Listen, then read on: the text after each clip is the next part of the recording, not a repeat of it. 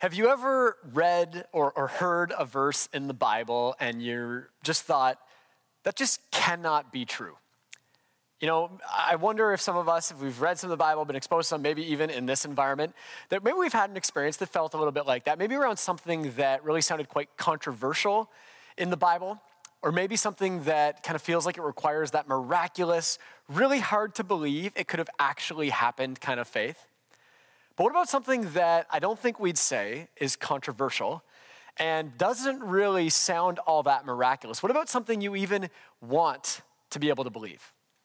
Have you heard something like that and ever had the feeling like, oh, that just can't be true? If you have a Bible app, you'd be welcome to open it if you want to follow along, or you can follow along with the verses on the screen, as I want to read for us a few verses from the letter to the Ephesians in Ephesians chapter 2. In Ephesians 2, 13 to 19, I'm going to summarize some of these verses. It says this. It says, "But now in Christ Jesus, you who were once far away have been brought near. You're no longer strangers or outsiders. You belong here." You belong here. It's the good news here from the scriptures. It's something we try to say often in this environment. We want to say that to you today.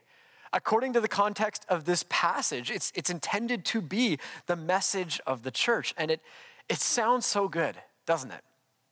But the question is it actually true? Because why do I get the sense that so often so many of us feel like we don't necessarily believe it? Like we're not sure if we belong. Like we struggle and wrestle with feeling like we're sort of outsiders in some way. I want to share two stories that I think illustrate this feeling and experience. And the first one is about a guy named Charles and his time at Yale University. Charles Vogel, in his book, The Art of Community, he tells about his experience doing his master's studies in his 30s at Yale. And one thing we have to kind of notice about his story right away is that Yale University, if you haven't heard, is a very prestigious institution. As an Ivy League school and the third oldest in North America, only 6% of the people who apply to get into Yale actually get in. You basically have to have had straight A's in every class you ever took in your life to even get considered. It's a pretty high entry standard. And you'd think that once you got in, you'd know that you're in. You would know that you belong. And yet, as Charles described his experience, he found himself in his early days as he walked the halls of Yale, constantly feeling kind of like an imposter. As though at any moment someone would discover him for the fraud that he thought he was, that he did not fit in, that he didn't belong. And what's more is that as he began to share and explore some of these feelings with some of his friends and peers, he discovered that they all kind of felt the same way. Now for the second story, and this one is about Linda at church. It's about Linda at our church, in fact, because Linda is a very real member of our community, someone who's actually been a part of our community for a couple of decades. And one thing that's kind of neat about Linda's experience is that on the very first Sunday her and her husband ever joined us for a gathering, they got invited to someone's house after the service for lunch. It was a great initial welcome. And since then, for almost 20 years, Linda's been involved in a variety of ways. She's even led in a few places around here. But recently, Linda shared for me that she and some of her friends she was chatting with were also kind of wrestling with their sense of belonging, with whether they fit or had a place at the table. Even for someone like Linda, who has all the credentials of an insider. Now, what fascinates me about both of these experiences is that both Charles and Linda, they're obvious insiders by all appearances and accounts. And yet both of them and their friends are wrestling with whether or not they actually belong.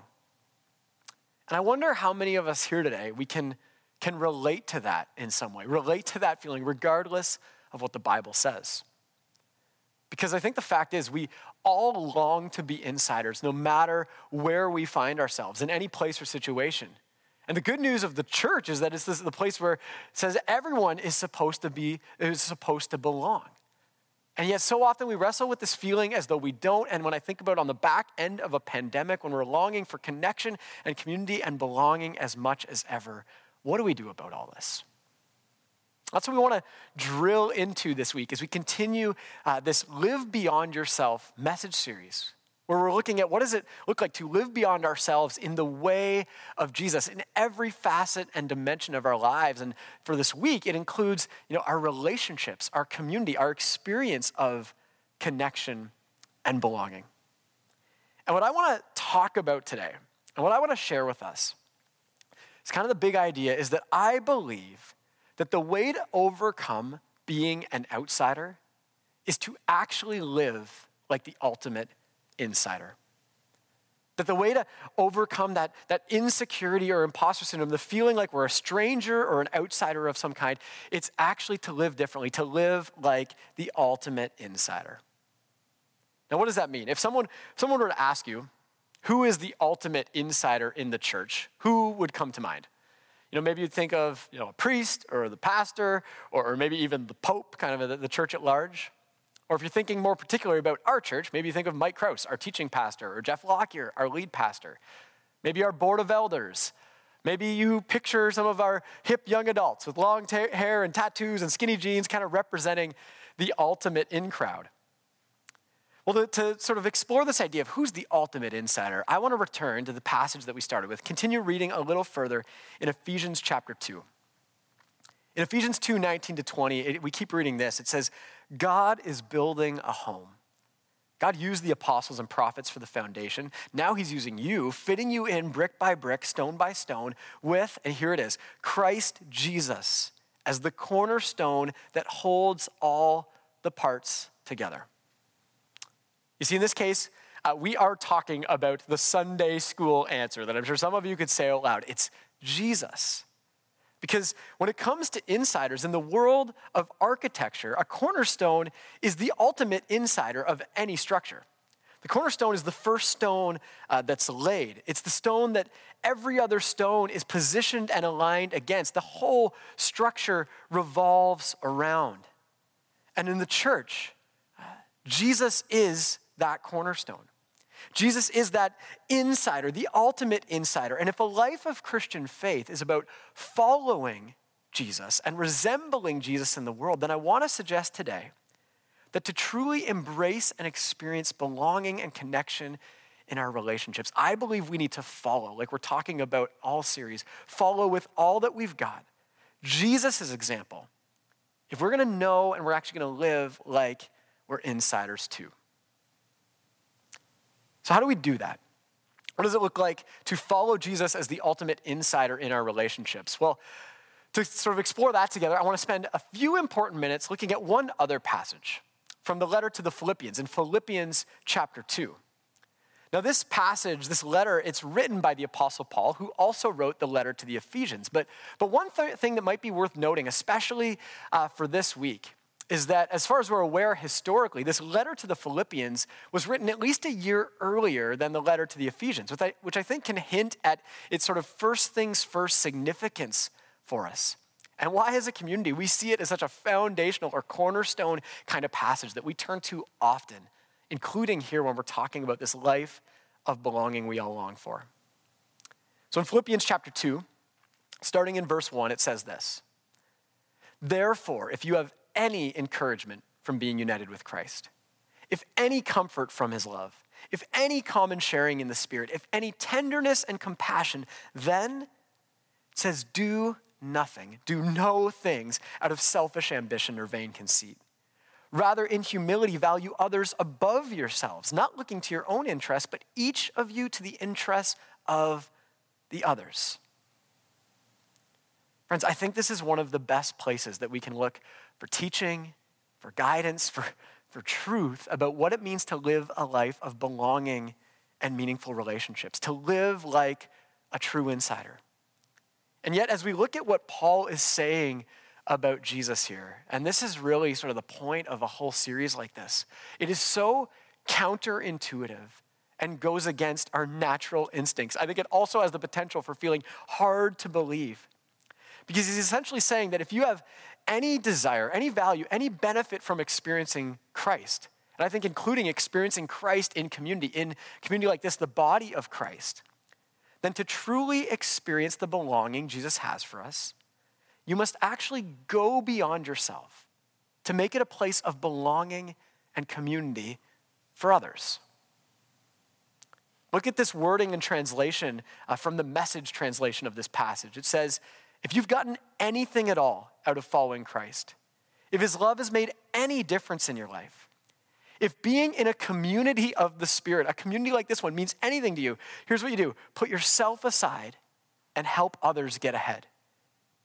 Essentially, don't busy yourself with trying to get yourself to the inside. Help others get to the inside. Or how about from the Voice translation? It says, don't let selfishness and prideful agendas take over. Embrace true humility and lift your heads to extend love to others. Get beyond yourselves. Could there be a better poster verse for this series? Get beyond yourselves and protecting your own interests. Be sincere and secure your neighbor's interests first. Friends, isn't this kind of wild to consider? Because what he's saying is that the way to overcome being an outsider is to live like the ultimate insider. And the way to live like the ultimate insider, who is Jesus, is to go beyond yourselves for the sake of people beyond yourselves, to help others know that they are insiders, to help others, not yourself, be on the inside. So I said, it's counterintuitive. It may kind of feel even unbelievable. Because what do we normally do? I think if you're like me, if your instincts are like mine, what we normally do is we normally get into relationships for what we can get out of them. You know, we normally try to arrange and manage our social circle, our group of friends, in a way that stays safe and comfortable for us, often living in cliques far more than community. You know, we normally strive to live in neighborhoods or send our kids to school or sign up for activities and sports, things like that, that we know will make our lives better. Even in the church, I think we often try to connect with people or get involved in ways that we can get something out of it rather than what we might have to offer. I think sometimes we don't even really connect or reach out at all because we're simply waiting for someone to reach out to us. But what did Jesus do? Well, in verses 5 and 6, we read this. It says, in your relationships with one another, like we're talking about this week, have the same mindset as Christ Jesus, like we're talking about all the time. Who, what did he do? Being in very nature God, did not consider equality with God something to be used to his own advantage. Rather, he made himself nothing by taking the very nature of a servant. You see, Jesus poured himself out. Jesus left the comfort of the divine in order to come into the messiness of earth. Jesus took hit after hit after hit for associating with outcasts and disreputable people. Jesus broke social barriers by relating to people of other classes, other races, other religions. Jesus spent his energy caring for the needs and interests of others, and ultimately Jesus gave up his life with a sacrificial death in order to make sure everyone could know that they are welcomed, loved, and included in the family of God. And what did that all add up to for him? In Philippians 2, 8, and 9, the passage finishes by saying this. It says, therefore, God exalted him to the highest place and gave him the name that is above every name. Jesus became the cornerstone. Jesus became the ultimate insider. Jesus became the center of all things by decentering himself for the sake of others. And while let's be clear, this place of highest honor, it is Jesus's and Jesus's alone. I do believe that when we follow him, we seek to imitate him in this way in how we relate to others. You know, going beyond ourselves, for people beyond ourselves, for the sake of making outsiders insiders, I think we actually begin to experience the true insider life that he has for us. So if what we normally do has us chronically feeling like outsiders, struggling to know if we fit in or belong, even if by all appearances we are insiders, kind of like some of Charles and Linda's experience. What if we actually traded our natural instincts for the supernatural way of Jesus? What if we tried going beyond ourselves for the sake of others, helping other outsiders become insiders? Maybe, just maybe then we truly know without a doubt that we are insiders too. And what's beautiful about Charles and Linda is that their stories weren't over. As Charles became aware of this false sense of insecurity and imposter syndrome, he wanted to come up with a creative way to overcome that outsider syndrome. So he decided to start hosting a meal at his house every week where anyone was invited. Anyone who was looking for a place to belong could just come and share a meal together. As he writes about the experience, he said at first it was a little bit awkward at times as he thought, quite a few people were coming and he'd make this elaborate meal and only 3 people would show up. But over time, as he consistently and faithfully, week after week, made this space and this invitation available, after hosting over 500 people in his home for a shared meal and shared life together, a movement of belonging began to grow. And it drastically changed the experience of community life at Yale. And what's cool is that regular dinner guests started to become additional dinner hosts, making more and more space. And as people recognized that their shared false insecurities and anxieties could fade into the background, their sense of belonging and at homeness and insiderness grew and rose to the foreground, drastically changing the trajectory of their experience.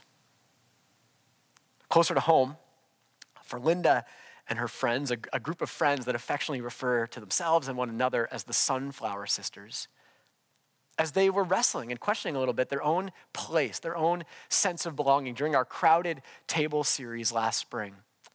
All of a sudden, somebody in the conversation kind of shifted the conversation a little bit to say, well, what if there was a way we could help others who might have this feeling, maybe other outsiders who have this feeling even more, know that they're insiders? And what's cool about this conversation emerging in this group is that some of the group, as older adults, some even as singles or widows, that they are folks who have at times felt the fringes of society or even the church community. And as a bit of a side to their story, I think most of us, if not all of us, have had this feeling. The truth is that there are people who haven't just had the feeling, they've been legitimately sent the message that they don't belong, either in society or by the church. They've been outcasted, not included. Often they're the Mateos of our world, like Jeff Lockyer shared a couple of weeks ago. In the Ephesians 2, it's the Gentiles that Paul is writing to, a group of people who had been ostracized for centuries by the Jewish religious system and who now, Paul said, no more because of Jesus. You are not strangers and outsiders. You are included and you belong. And the whole point of this is that it's not about Jesus magically flipping a switch in our feelings so we don't have to deal with that feeling anymore. My fear and my concern is that sometimes our insecurity about our belonging causes us to miss out on the invitation to invite others to belong, the calling to follow Jesus as the ultimate insider, to make other outsiders know that they belong. And what's inspired me about the Sunflower Sisters, even as folks themselves who have felt some of those edges of the margins, in their conversation about belonging, one person suddenly came up with the idea that what if, as we return to in-person gatherings as we've been doing these last few months, what if rather than sitting all together as they had normally or used to do, what if instead they split up and they each found someone that was sitting on their own and they sat near them and they said hello and they introduced themselves? It's a beautiful, creative, but simple, maybe even risky idea and example of what it can look like to follow Jesus, to go beyond yourself, for the sake of people beyond yourself, to help someone who may be experiencing a feeling of being an outsider know that they're an insider and they belong. And what's cool about when I think about this story, and consider this your heads up if you're participating in one of our locations and a kind lady sits next to you and introduces themselves, it may just be one of the Sunflower Sisters practicing this. But as this story is still in progress, as they're going to experiment with this, what I can't help but imagine is that as they do, the Sunflower Sisters will be reminded and re-anchored in the fact that they belong, that they are insiders along with us. Friends, the good news is that you absolutely belong. And we want to foster that. We want to practice that. We want to share and extend that in our community in very practical ways. And one of the best ways we can practically live this out and practice it is through something that we call life groups. It's not the only way, but it's kind of an avenue, a training ground, a chance to start creating this experience that trains us to live this way in all of our lives. And our life groups are just smaller configurations of people in our community, usually about 8 to a dozen, who meet together regularly, generally in the fall, the winter, and the spring, to learn how to eat together, pray together, and love together, as we describe it. By eating together, we literally mean eating together, because there are few better ways to create friendship and relationship than by sharing, a coffee or a snack or even a meal together. But more than that, kind of like the discipline and routine of regular meals, we mean creating a consistent and regular space, a different and more frequent kind of contact, where friendships can be formed and mixed and mingled and savored just like a good meal. By praying together, we mean adding and fostering a spiritual dimension to these relationships, that we would have a different kind of conversation that goes beyond, sports or weather, just the average hustle and bustle of our lives, and considers what role faith can play in our lives and what role following Jesus can play in our lives. And we encourage our groups, most of the time to make some space to process things we share in our messages here, so that everyone who calls Southridge home can have the opportunity in the space to ask honest questions, to push back, to share learning, share from experiences, and ultimately apply anything we share here meaningfully to our lives. And loving together is kind of the ultimate goal. When we commit to making this space for friendship and trying to grow in faith together, we build this different depth of connection, where we know what's going on in each other's lives. We celebrate the highs, we support one another in the lows. And out of that, we even have the opportunity to love others together by, as a group, serving those on the margins or inviting others into our group who are needing that love and acceptance as well. And what excites us is that we all have an opportunity starting this week to give this a try, to put this into practice, going beyond ourselves, to step into a kind of relationship that goes beyond just our own cares, concerns, and calendars by trying a life group this fall. At the end of our service, you're going to get a bit of direction and discussion on how right today you could check out a group, sign up for a group. And if you're participating online with us this week, you can fill out our Connect card on the website and just check off, I'd like to join a group if you want to take this step and give it a try, and we will follow up with you and seek to get you connected to one of our groups that is getting going in the coming weeks. But friends, as we do this, as we engage in community in this way, could we do it like Jesus, living like the ultimate insider? Not primarily for what we can get out of it or so that we can kind of double down on our own sense of belonging, but so that we can actually help other outsiders know that they are insiders along with us. Because at the end of the day, the good news is this, that now in Christ Jesus, you who were once far away, you have been brought near. You're no longer strangers and outsiders, friends. You belong here. Let's pray together. God, we thank you that in Jesus you have made it possible and true for us all to belong, for us all to be welcomed. May you give us the faith and trust to know that, to believe that. And out of that belief, may we express our faith by living it, by following you as our example, Jesus, living like you as our ultimate insider, seeking to go beyond ourselves, to others beyond ourselves, to invite them in, to include them in the same way that you went beyond yourself for our sake. We thank you and we pray in Jesus' name. Amen.